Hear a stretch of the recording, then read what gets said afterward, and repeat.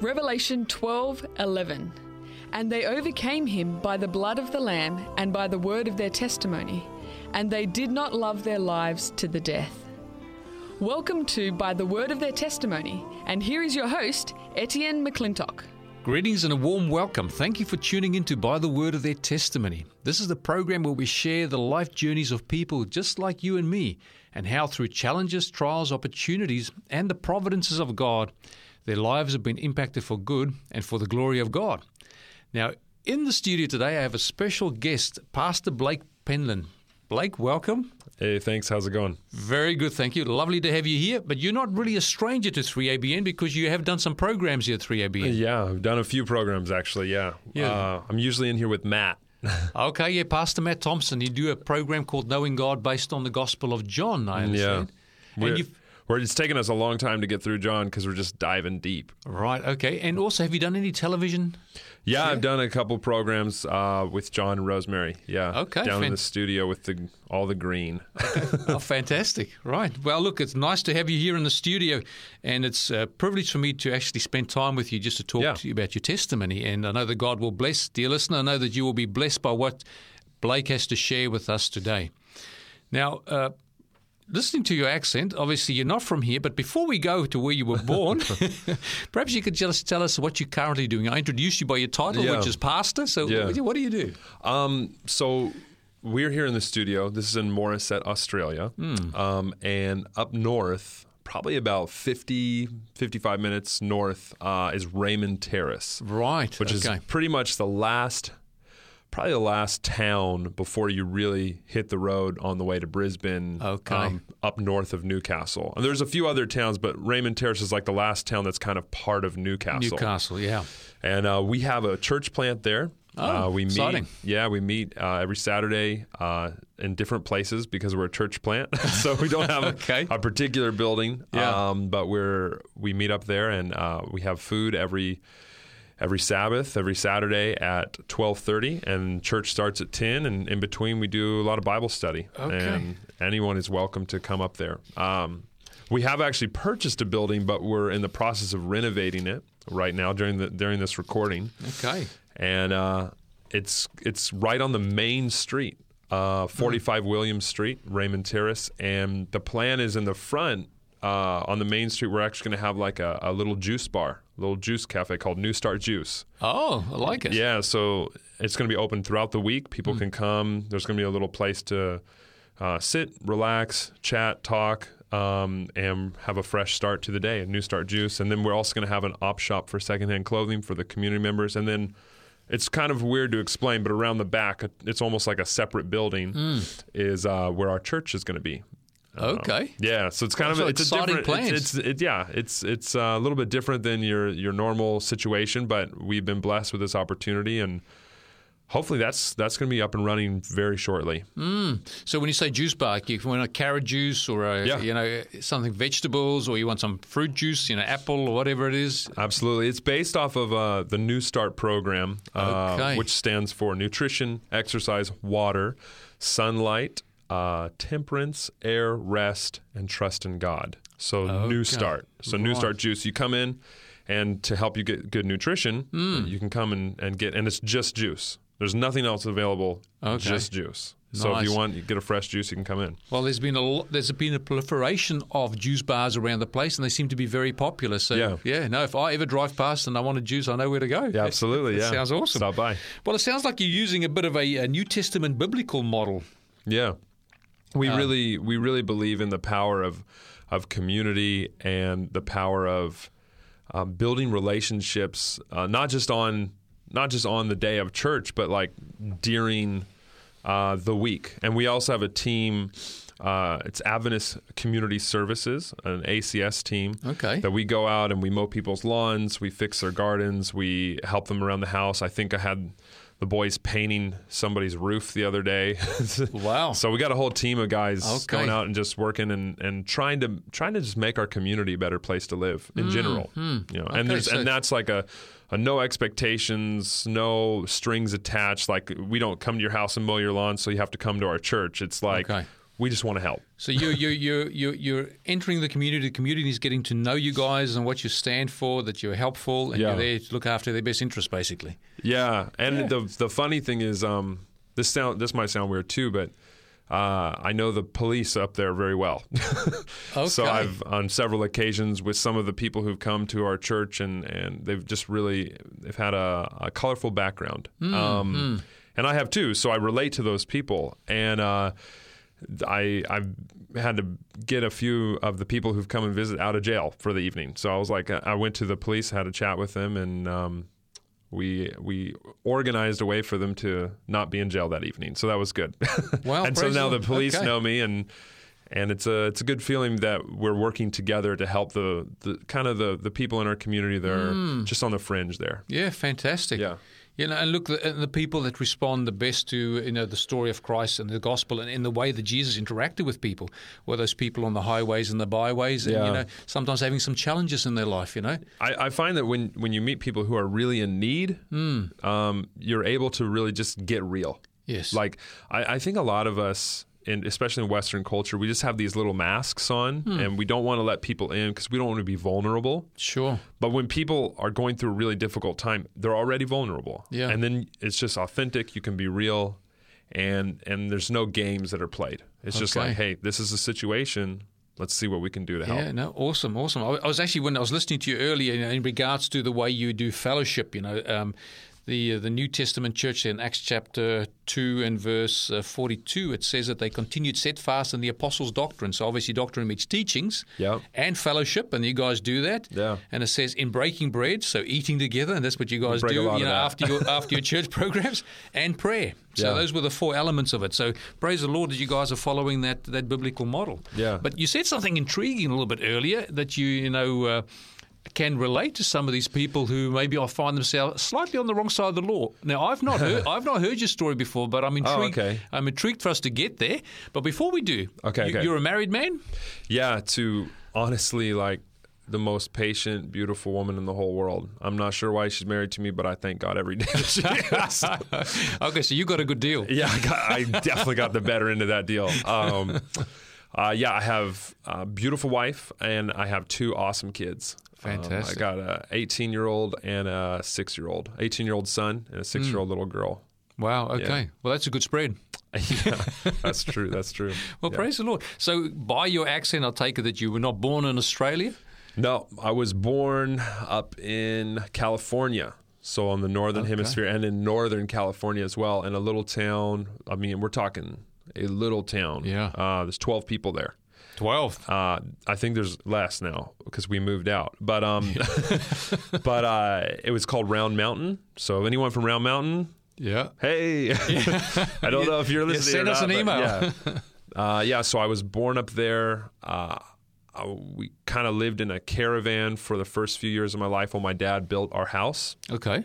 Then when I was 5, my grandfather. Now, some of the stuff that I'm going to share today is kind of crazy, so I just want to prepare our listeners. Inoculate them a little bit, just so you know, like, some of my family members are unique.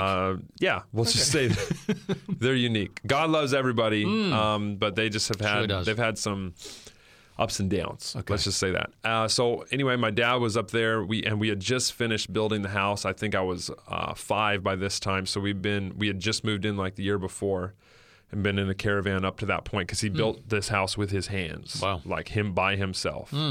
And then my grandfather came and burnt the house down to claim the insurance money for the house because the house was built on his parents'. Well, he thought his parents' land, but it was actually on my parents' land that his parents had given to their granddaughter, which is my mom. Right. And anyway, so how many years of building? It was like four years of building, and just all up gone in smoke. up in smoke. Wow. And it's a life lesson, you know, like don't hold on to the things of this. And it was a lesson I learned really young. I had a little Ninja Turtle pizza thrower, okay, and it had like a little plastic disc. I loved that thing. Now I was like 5, so that was my treasured, precious jewel that I own, and I shot my little pizzas everywhere. It was like shot them out, little plastic pizzas, and I lost that. Oh, in the fire. In the fire. And I know that seems like a little thing, but I was devastated because I use that thing like every day.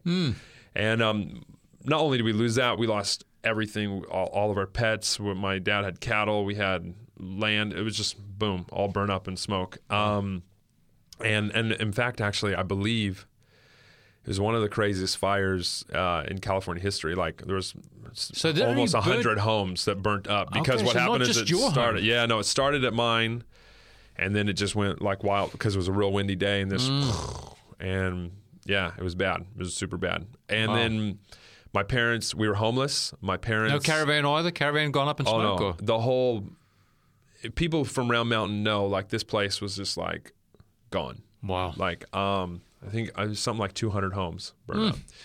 And my parents were in court for a while. We were homeless for a little while.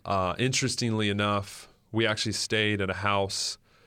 It was my cousin's grandparents' house, and they were on a trip to Zimbabwe for a few weeks, which is interesting, but you'll find out why that's interesting later on. Yeah. And so they were in Zimbabwe, and we stayed at their house for a little while just while we were trying to sort out all these court cases and it was a mess. My grandfather, he had been in and out of jail, and just to give you a little background on him, my grandmother and my grandfather, when my mom was 8, they were arrested by the FBI because they had gone around basically robbing banks all through the United States.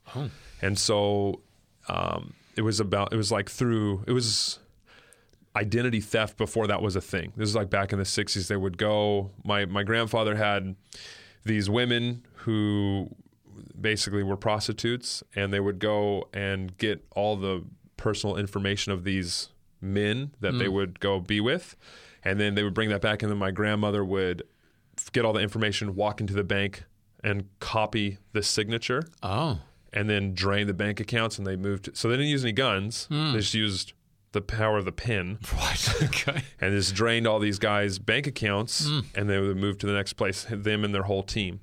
And my mom went along with them, and we're talking like they started in California, went all the way to New York, and then started their way back, and they got arrested in Detroit. Now, that's a lot. If you know America, that's a lot of states. Yes.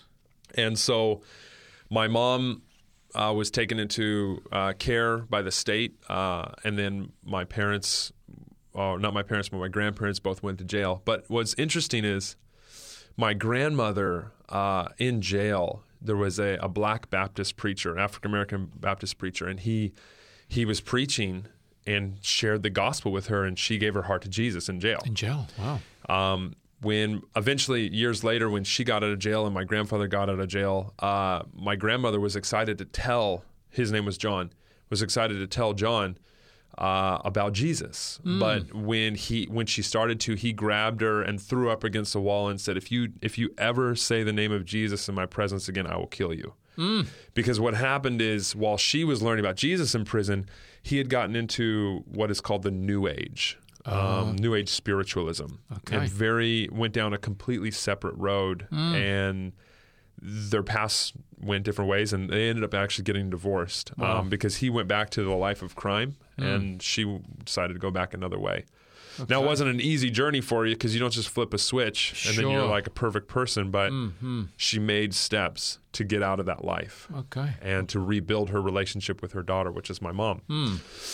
So then my mom ended up staying with her grandparents, which is how they got the land, and then my dad came along, and then that's when they built the house, and that's when I came along, kind of thing, if that makes sense. Yes, right. So, and then when that was burnt down, we ended up getting another place with the insurance money because the judge was like, this is crazy. They couldn't prove that my grandfather had burnt down. There wasn't enough evidence, circumstantial evidence, to convict of that. But in the civil case, my parents won, and they were able to get the the fire insurance money, and they rebuilt. Well, they didn't rebuild. They just bought a house that was closer to Redding, California, where I basically grew up. Redding, okay. Yeah, and so that's that chapter of my life. Well, that's a very interesting chapter. Wow. Yeah. Okay, so you're in Redding, California now, growing up there. Yeah. You attend a normal school? Yeah, I went to public school most of my life. My dad had become, during this process, his older brother, who was 18 years older than him. He had 7 brothers. Wow. This was his second oldest brother. And he had found these people called Seventh Adventists. You know, the second oldest brother did. Yeah. And then he introduced that to my dad, and then my dad started studying with these people called Seventh Adventists, and he became a Seventh Adventist. And then my mom as well. But my grandmother, who was like First Baptist, I guess, or I don't know what she was, but she was a Christian, and then she also became an Adventist. And so there was this new connection with these people called Seventh Adventists. And I want to say very clearly, like, my parents, they really were really good parents, and they tried really, really hard with me. Okay. And I was not a good kid. Okay. So I was more like my grandfather. I was like running little businesses and stealing things and getting in fights in school, and like it just was, it was crazy. Is that right? I don't know. I think honestly, there's some things that are just genetic that you have to overcome, or you got to figure out. Sure. You don't get to choose. You don't get to choose who your parents are, but you do get to choose how you live your life. So my mom, she was raised by like absolutely crazy parents. Like my grandfather they were crazy. Yeah. But she told me she remembers, I think she was like 6 or 7, and her dad tried to say that she needed to be a prostitute. And she was like, she remembered it on that day. She remembered saying to herself, I will never be like this man. He's an evil person. I will do everything the opposite of this man. Yeah. So, I mean, he was a bad dude, just through and through. And she was, even though she was raised in that environment, she made a conscious decision, I'm not going to go down that road. Wow. So it's that argument between nature versus nurture. Sure. Your environment plays a part, and your nature plays a part, but ultimately, we have the freedom of choice. We do. We get to choose what we do with our lives. It reminds me of that text there in John chapter 1, verse 9, where it says that Christ is the light that lights every person that comes into the world. And we know that through the Holy Spirit, which we call our conscience quite often, God helps steer and direct our decisions. And it's clear that your mother made a decision based on her conscience. 100%. Yeah, wow. She saw the end result of that lifestyle. And even at that young age, she knew that, because she didn't even know about sexuality at that age, but she knew that what her father was trying to make her do was wrong, and so she just ran away. Like, she got away from that and was like, I will never go down that path. Yeah, wow. Praise God. And she's a very determined woman. Like, now knowing her now, she's all grown up. Like, she's just so strong, such a strong person. That's actually, and which is interesting, that's the thing that I value in people the most, I think. It's the most attractive trait I see in people is inner strength. Inner strength, sure. The ability to have integrity and to choose to do the right thing regardless of the circumstances. Like, that is a very attractive trait to me. And I think I get that from my mom, like seeing her able to do that. Sure. Once you're convinced of something, it's you won't deviate from it. Yeah. Okay, right. In high school, I got kicked out of a few first classes and then school, and then in year 10, I actually went to an Adventist school. Okay. So leading up to this, you were, what, is it after the age of 5 that your parents became converted to Christianity and Adventism? I don't know, because I was so young. I don't know that. I don't know the dates, but I know that I remember seeing my dad. He was like a machine every morning reading the Bible. Wow. Like a machine. And it's such a powerful testimony. I'm not a morning person. Okay. But he's just like, boom, like a machine waking up. And like that has still impacted me as a human being today. So there were some positive influences at some stage early on in your life. Yeah, it was like this. My mother and my father and my grandmother, sort of as she has come in, were all super positive influences. Everybody else was different. There were other influences. I have a lot of cousins who are addicted to methamphetamine. They don't have any teeth, hardly, sadly, in and out of jail, just petty, silly crimes. And that lifestyle is just like a part of our life. Heavy drinking, a lot of marijuana and drug use. It was just that side of things was all around me growing up, but not my mother and father, just like Christmas and Easter and 4th of July and all the barbecues that we ever had, like heavy alcohol and drug use. Yeah. So it was like I saw it all the time. Right. Okay. And probably much to my parents' chagrin, I leaned towards, I wanted that lifestyle. I thought that the world was more enticing than what this whole Jesus thing was. I was like, I don't want this. I want to go out into the world, like the prodigal son. Sure. Like I was like, it was the flashing lights. Okay. Yes. So, so you're now you've gone through a secular, I guess, school, and now you find yourself in a Seventh-day Adventist school. I was crazy. I basically I gotten kicked out of the. I didn't get kicked out per se, but they basically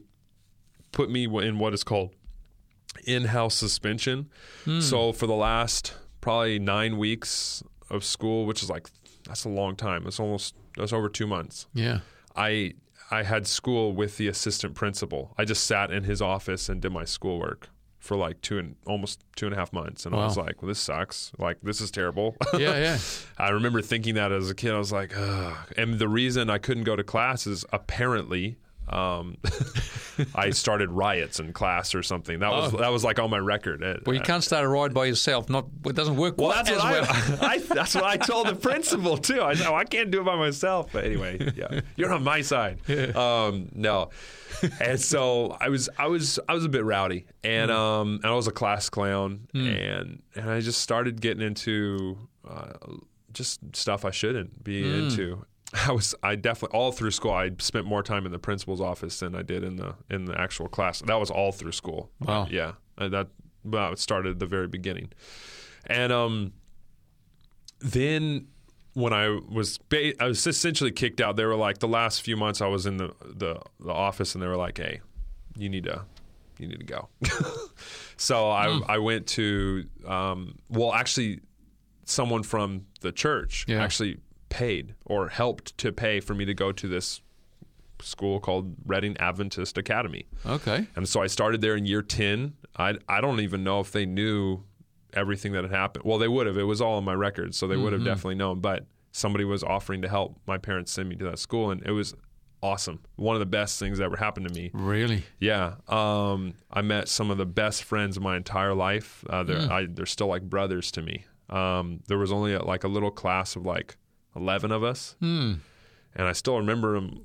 I know them all, and I keep in contact with all of them, and some of them are like just super, super close, like family. One of them, my buddy Christian, he ended up living with me at my house, and we just formed a really strong connection because he lived far away, and he was such a good influence on me, but I still had this rebellious spirit in me, and I wanted to do my own thing.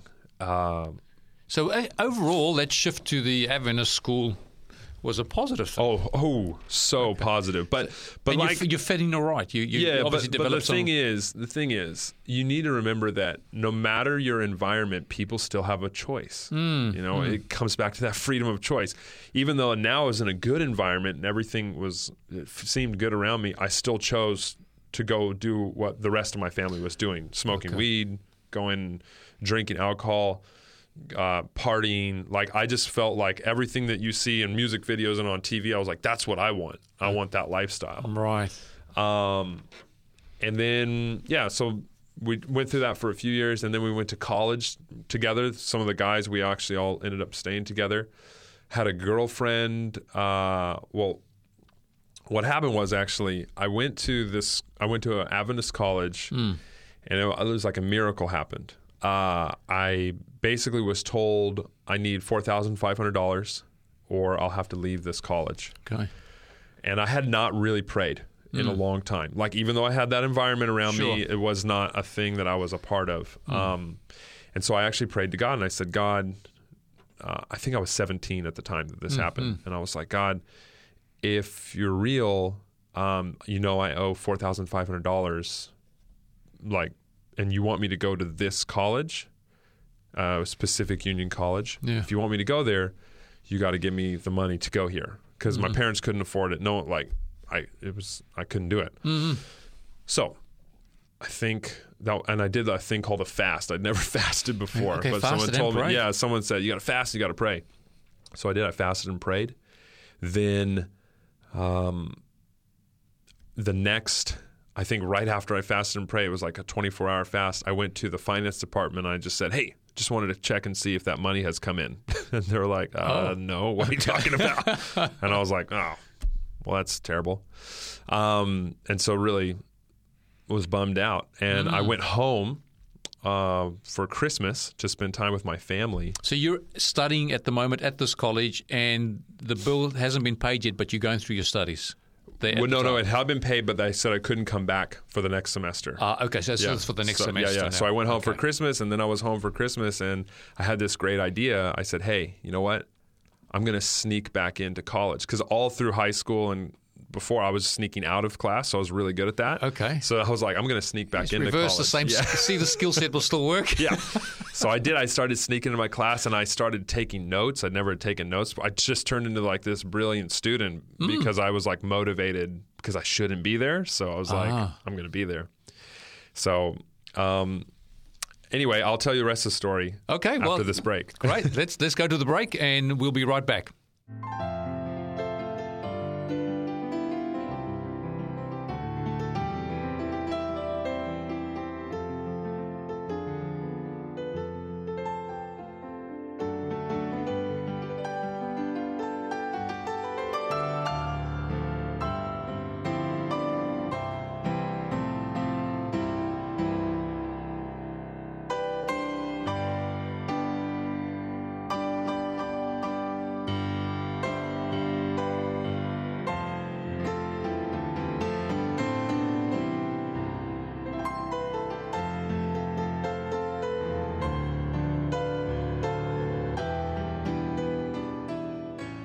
Visit 3abnaustralia.org.au to purchase this CD, Near to the Heart, which includes this song, The Old Rugged Cross, played by Henry Higgins.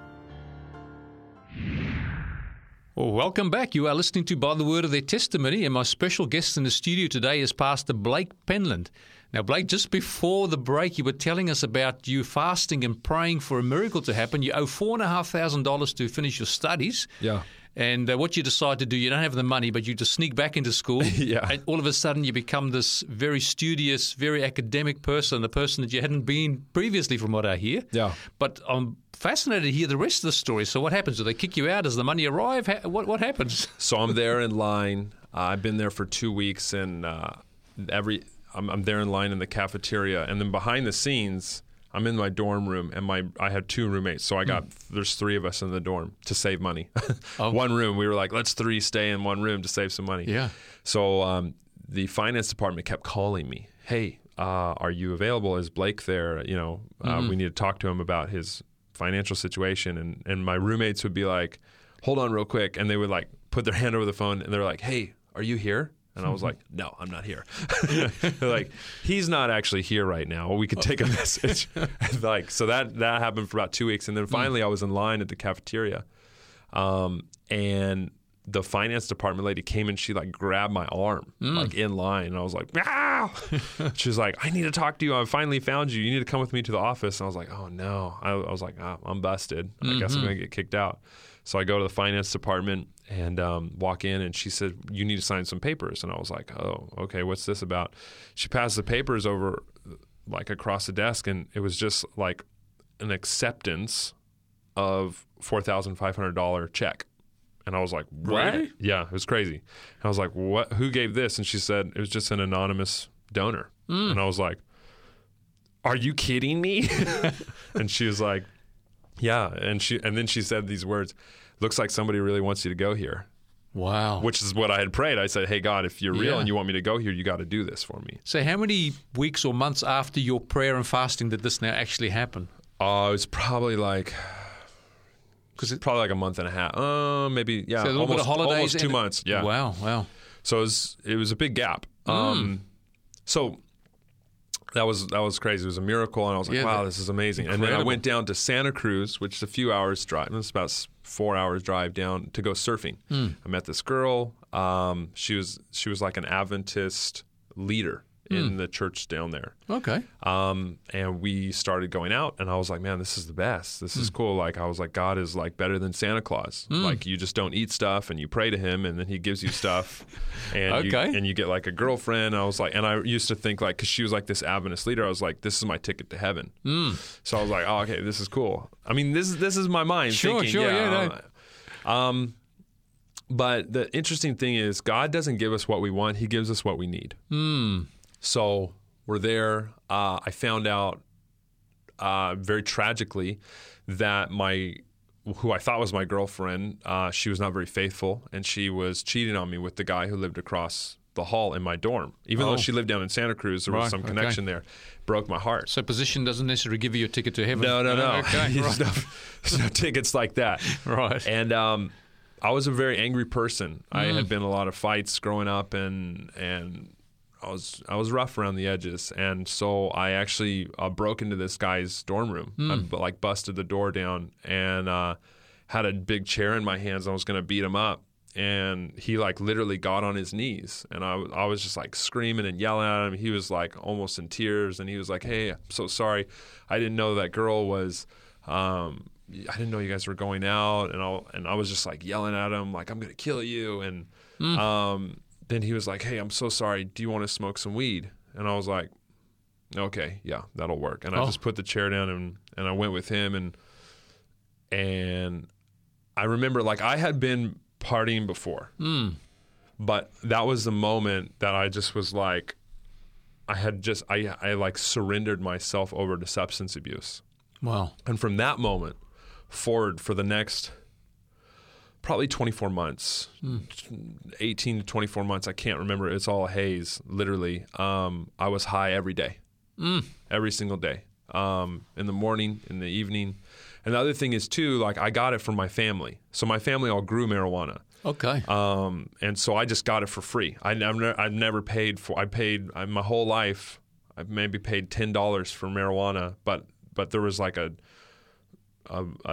phase there for almost 2 years, maybe even more, where I was high every single day, smoking nonstop. And it's and just, the family business was providing you. Yeah, and need, I would just go and go to my uncle's place or whatever, and just go get free marijuana.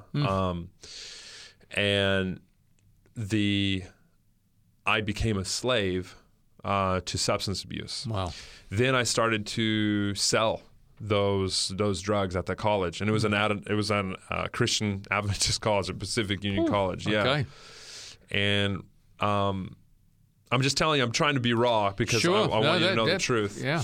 And then I started to sell prescription pills as well.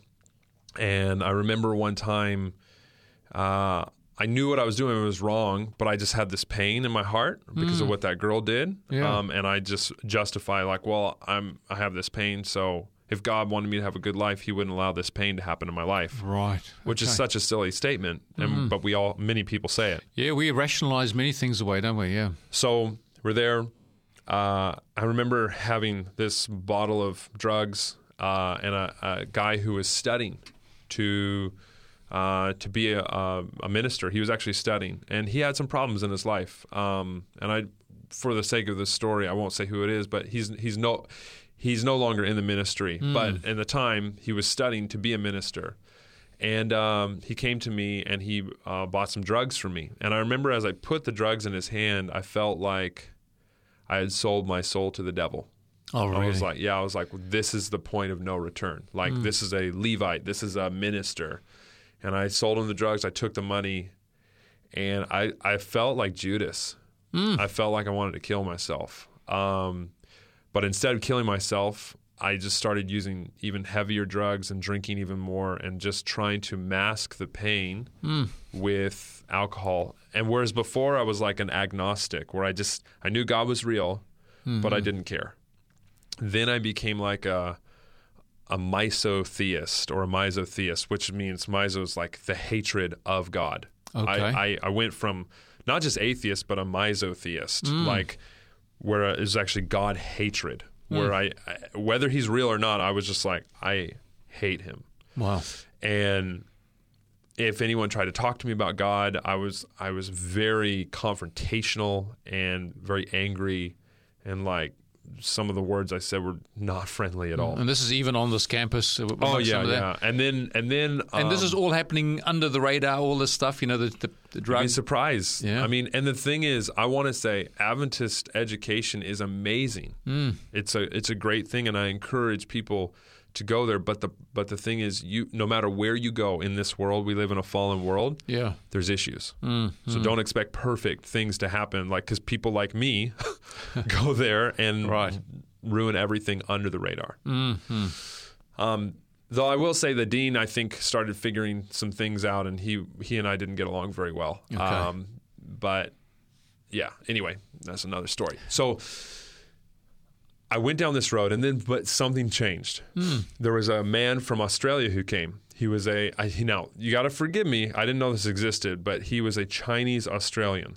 Okay. So I think he was actually born in Australia, but of Chinese descent. Okay. I didn't know that existed. Because I was a dumb American. Okay. I was just like, all right, I don't know. And then I saw this guy, and he was like, he looked like Bruce Lee, but talked like Crocodile Dundee. Okay, right. What a combination. Yeah, and I was like, oh, wow, this is insane. And he was just like, oh, mate, you should come down to Australia and go to college at Avondale. And I was like, I will do whatever you tell me to do. This sounds awesome. Yeah. And I was kind of getting in trouble, like I was saying before, with the law a little bit, and things were kind of hectic. And I was like, you know what? I should go to Australia. So I packed my bags. I got a passport, and I went to go to this place called Avondale College in Australia for basically just for like a summer or a semester abroad. I came down, and the very first thing I did is I found people who were like-minded as I was. Yeah. And I started partying and drinking even harder. And I found out that Australians drank even more than Americans. Is that right? Yeah, I was just trying to keep up with them. And and in fact, I was trying to keep up with how much the Australians could drink, and I couldn't, and I blacked out one night. As I blacked out, I found that I was back in my room. I didn't know how I got there.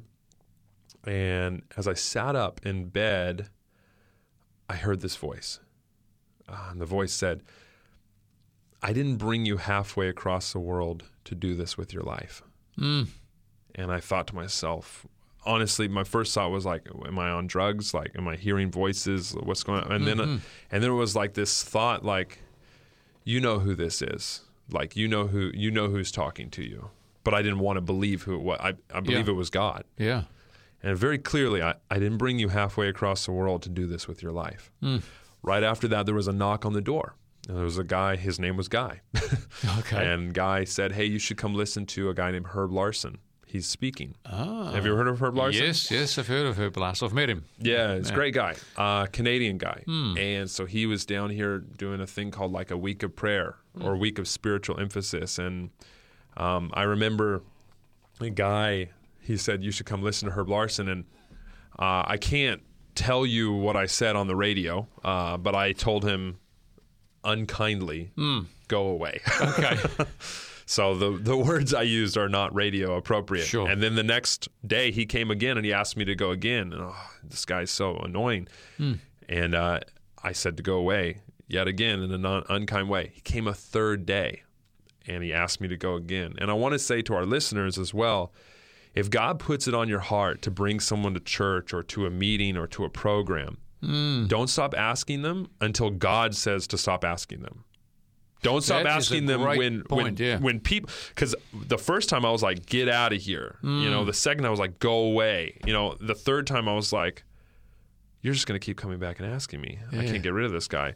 And so I just want to encourage our listeners, like if God has put it on your heart to ask someone, don't worry about how they react. Don't worry about it. And usually how they react, if they react negatively, that's more of a sign that they're being convicted.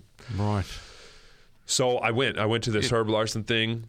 And Herb said some stuff that changed my life.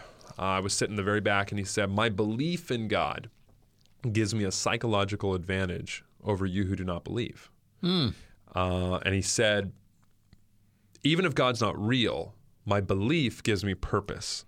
I wasn't created or I wasn't evolved from monkeys, but I was created for a purpose by the most powerful creator God of the universe. Yeah. And I'm here for purpose. And also, I have hope because no matter how bad things get, I have this hope that Jesus is coming back and he's going to fix it all. Wow. And I thought, wow, my only purpose is to get high. And my only hope is to do that every day. And I thought this guy's purpose and hope is way more meaningful than mine. Now, this had been a few years into just complete, and at the time I wouldn't have admitted it, but I was a complete addict. I was a slave, but I didn't know it. I thought I can quit anytime I want. I have no desire. But my point is, a lot of times you don't know you're a slave when you're a slave. So I'm there listening to this guy talk. I think I was actually high when I was listening to this as well. And I'm listening to Herb Larson talking, and I just thought to myself, maybe there's something more to this life than what I'm doing. Because I was living a very Epicurean lifestyle, very hedonistic. Okay. Very much whatever pleasured the senses, I would do. Because I wanted to escape this pain. Right. I think a lot of times we use substances to alter our realities because our realities are so painful. And so if we can alter the reality, we feel better. Right. But Jesus gives us something better. He does. It's not an altered reality. He just changes our reality, and he gives us that purpose and our hope. Yeah. So with a fix, you got to keep on fixing, otherwise the pain comes back. Exactly. So that's how you keep it at bay. And that's why people are addicts, and that's why we're slaves to substances. And so I'm there, I'm listening, and then Herb Larson gave this challenge. He says, "I challenge you to read your Bible for an hour a day for 3 months. And if your life is not changed from the Word of God after 3 months of reading the Bible for an hour a day, I will personally pay you for the time that you've wasted."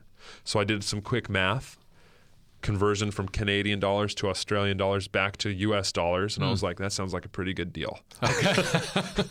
And I was like, you know what, I'm going to do this. So I looked up, and I hadn't talked to God in I don't even know how long.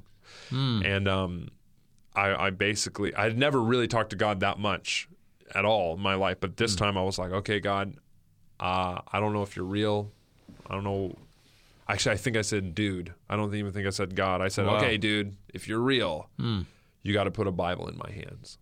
I'm not going to go to the library. I'm not going to buy one. I'm not going to ask anybody for one. This is on you. If you're real, put the Bible in my hands and I'll read it. If not, I'm out of here. Wow. I'm done with this, and don't keep knocking on my door, literally like a guy was knocking on my door. That night, it was very real. That night, I was sitting next to a little African boy. He was 8 years old, and he looked at me, and I had dreadlocks at the time and a big beard, and he looked at me and he said, "Hey, I want to play drums with you sometime," because he'd heard me play guitar. Okay, and I was like, okay, little black dude, that sounds cool. Yeah. And he's like, let me go talk to my mom. And I was like, okay. So he walked up and he got his mom, and as she walked down, because I forgot to say, so that was like a week of prayer. So the first day I was in the very back, but by the end of the week, I was in the very front row. Because I just kept moving closer. Because these stories that Herb Larson was telling about people's lives who were transformed, just like this radio show, by the word of their testimony. You know? My life I was just like listening to all these stories, and I was thinking maybe there's something to this. Wow. And testimonies just change people's lives. Oh, absolutely, yeah. So I'm there, I'm in the front row, and then I see this woman walk forward. She's this beautiful Zimbabwean princess, and I had never seen anyone as beautiful. And I remember like the lights were behind her because I'm in the front now looking back down, and then the lights are coming up on the stage. Yeah. And I remember it was like, ah! And I remember just thinking, I'm going to marry this girl. Wow. And the crazy thought was like, whoa, you're not going to marry anybody. Like, commitment is the opposite of what you do. Because I was in and out of relationships with many, many people. It wasn't even relationships. It was just encounters with people because I wasn't going to commit to anybody because I didn't want to get hurt again. Right. And, but no, something was different. I said, I'm going to marry this girl. And then I went back to so we talked for a little while. And I said before, her name was Malvinas, the Zimbabwean princess. She was a black African princess, basically. And now I want to say that because I was raised in an area that is pretty racist. Okay. Actually, not pretty, super racist. And I was racist towards every race. Just white people were the only people. Okay. And I didn't know I was a racist. I just knew that white people, or I thought that white people were better than just everyone else. I didn't think that was racism. I thought that was just like the truth. It's just that's the way life is. Yeah. That's what I thought. Sure. And it wasn't until I started interacting with other cultures that I realized, like, wow, I'm pretty messed up. Like, I'm pretty bad. Okay. And then, but when I met her, the most attractive thing with her was what I said before, was that inner strength. Because her husband had left. She was a single mom raising her son on her own, living in a caravan. Right. And it was like this strength that I saw. I was like, wow, this is someone that I need to attach my life to. Like, there is something there that I don't want anybody else to have because I need this in my life. Yeah. I need stability like never before. I went back to my roommate and I was like, hey, you know that African girl with the kid? And he was like, yeah. I was like, that's my future wife. Oh, really? And then he was like, what's her name? And I was like, I don't know what her name is, just my future wife. And then he was like, okay. And he ended up, long story short on that one, he ended up being one of the groomsmen in my wedding. Oh, wow. Yeah, so that's a crazy story. Yeah. But so that was a Friday night. And when I saw her, we went our separate ways. The next day, I went down to Sydney because a guy basically bribed me. He basically said, come to this Christian music concert. And I hated Christian music. We're down there, and the only reason I went is because he said, if you go, I'll take you surfing.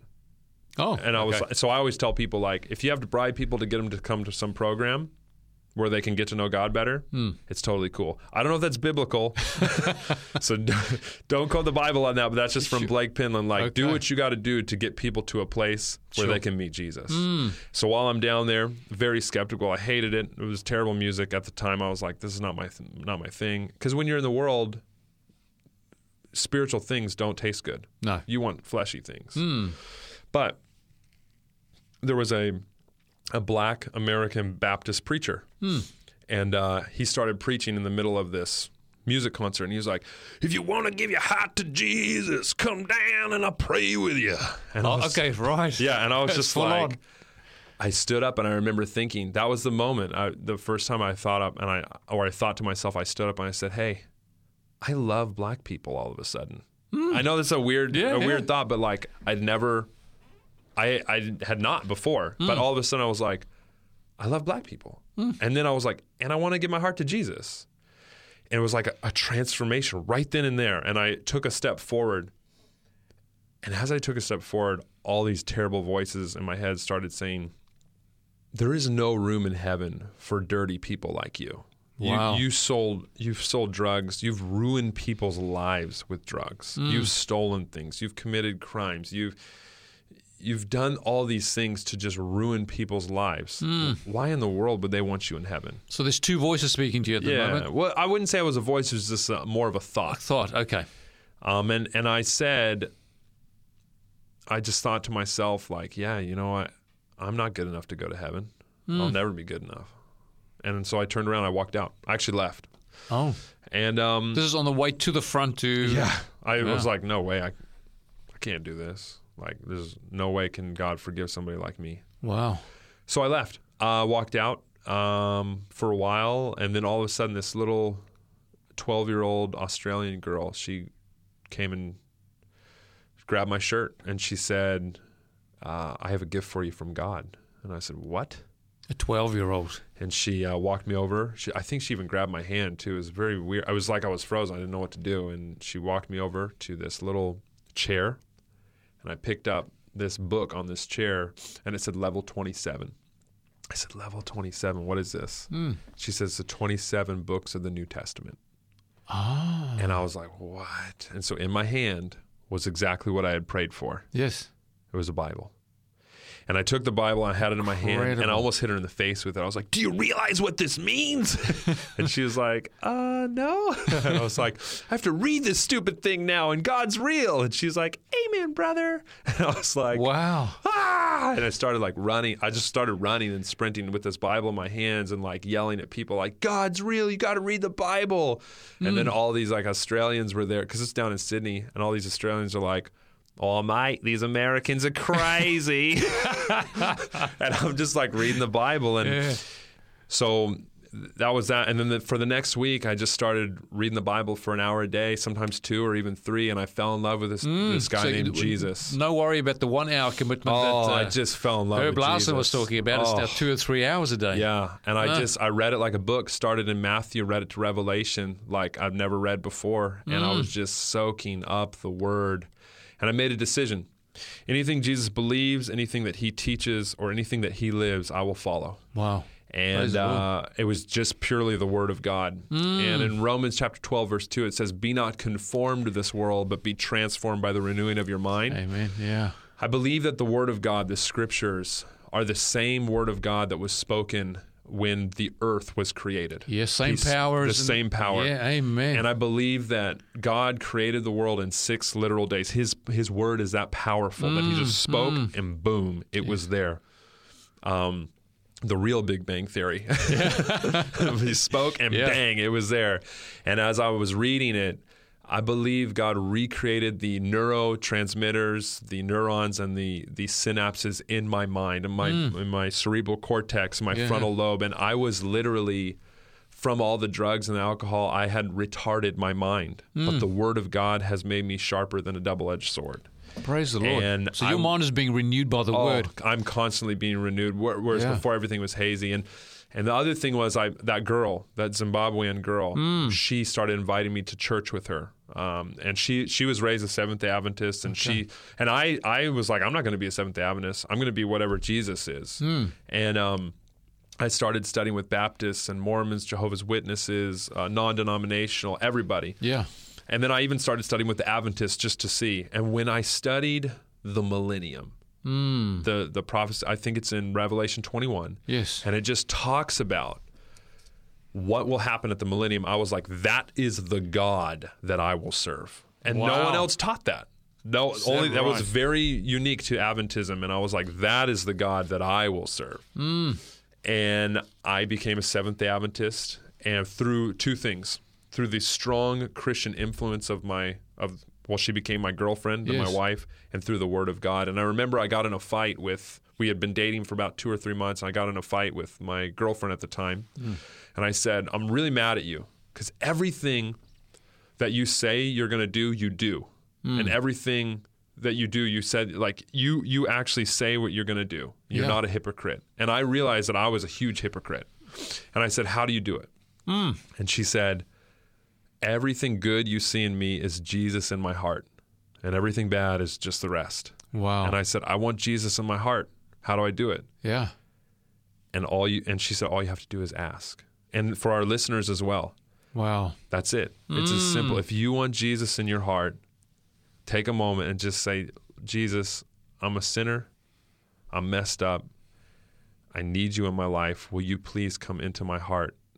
And it's as simple as that. And he will always say yes, and he's always available. And your life can be transformed by the renewing of your mind. Amen. Thank you for that. Look, we're just going to take a break to share our contact details with you, and we'll just come back for some closing remarks after that. Stay tuned. Thank you for joining us on By the Word of Their Testimony. If you would like more information about today's program, or if you have any questions, please contact 3ABN Australia Radio by phoning 02 49 73 3456. Or you can send an email to radio@3abnaustralia.org.au. You can also contact us on our 3ABN Australia Radio Facebook page. We look forward to hearing from you. Welcome back. I hope you got those contact details. And I'm here with Pastor Blake Penland sharing his testimony on By the Word of Their Testimony. Now, just before the break, you were just telling us about the power of God's Word and also the influence that a godly person can have in a person's life. Absolutely. And you're talking about your girlfriend, but now your wife. Yeah. So maybe we can just wrap that up and just talk about how that transformed your life, because you came out of some really messed up stuff from what you've been sharing. You had some addictions and that. How did God help you through that? I believe those two things are the most important thing in a Christian walk is continual reading of the Word of God, spending time in prayer and in Bible study. So talking to God and let God talk to you through His Word. Exactly. Amen. And the other thing is surrounding yourself with positive influences. One of the reasons I live here in Australia is back in America I had created so many negative relationships. And it's not their fault, but there's just negative relationships. And what had happened is I needed strong Christian influences. So I want to encourage our listeners. It's possible to be free from drugs and alcohol. I've been clean and sober by the grace of God since 2007. Wow. Okay. You've got a decade on that. Yeah. And there is hope in Jesus Christ. And if you surrender and then surround yourself by people, like-minded people who also love Jesus, your life will be infinitely better. Accept Jesus into your heart. Fill your mind with the Word of God. Pray to Him daily. And surround yourself with people who love Him. And your life will be far better than you can ever imagine. Praise God for that, yeah. Look, that reminds me of that text in 1 Corinthians chapter 1, verse 24. It says, by who you were also called, both Jews and Greeks, Christ, the power of God and the wisdom of God. So the power of Christ is able to work in your life as well. And we've just heard a wonderful testimony of a transformed life demonstrating the power of Christ, the power of His Word, and the power of a life that's also been committed to the Lord, and then the Holy Spirit can work in through those people. Thank you, Pastor Blake Penland. Thank you for sharing your testimony today here on By the Word of Their Testimony. Dear listener, I pray that you have been blessed by hearing what God has done in the lives of people just like you and me. And whether your life reflects that or it's a little bit different, a testimony of a changed life is one that cannot be argued against. So thank you very much for being vulnerable enough to share that with us. It's been a real blessing to me, and we thank you for joining us today. We look forward to catching up with you again next time.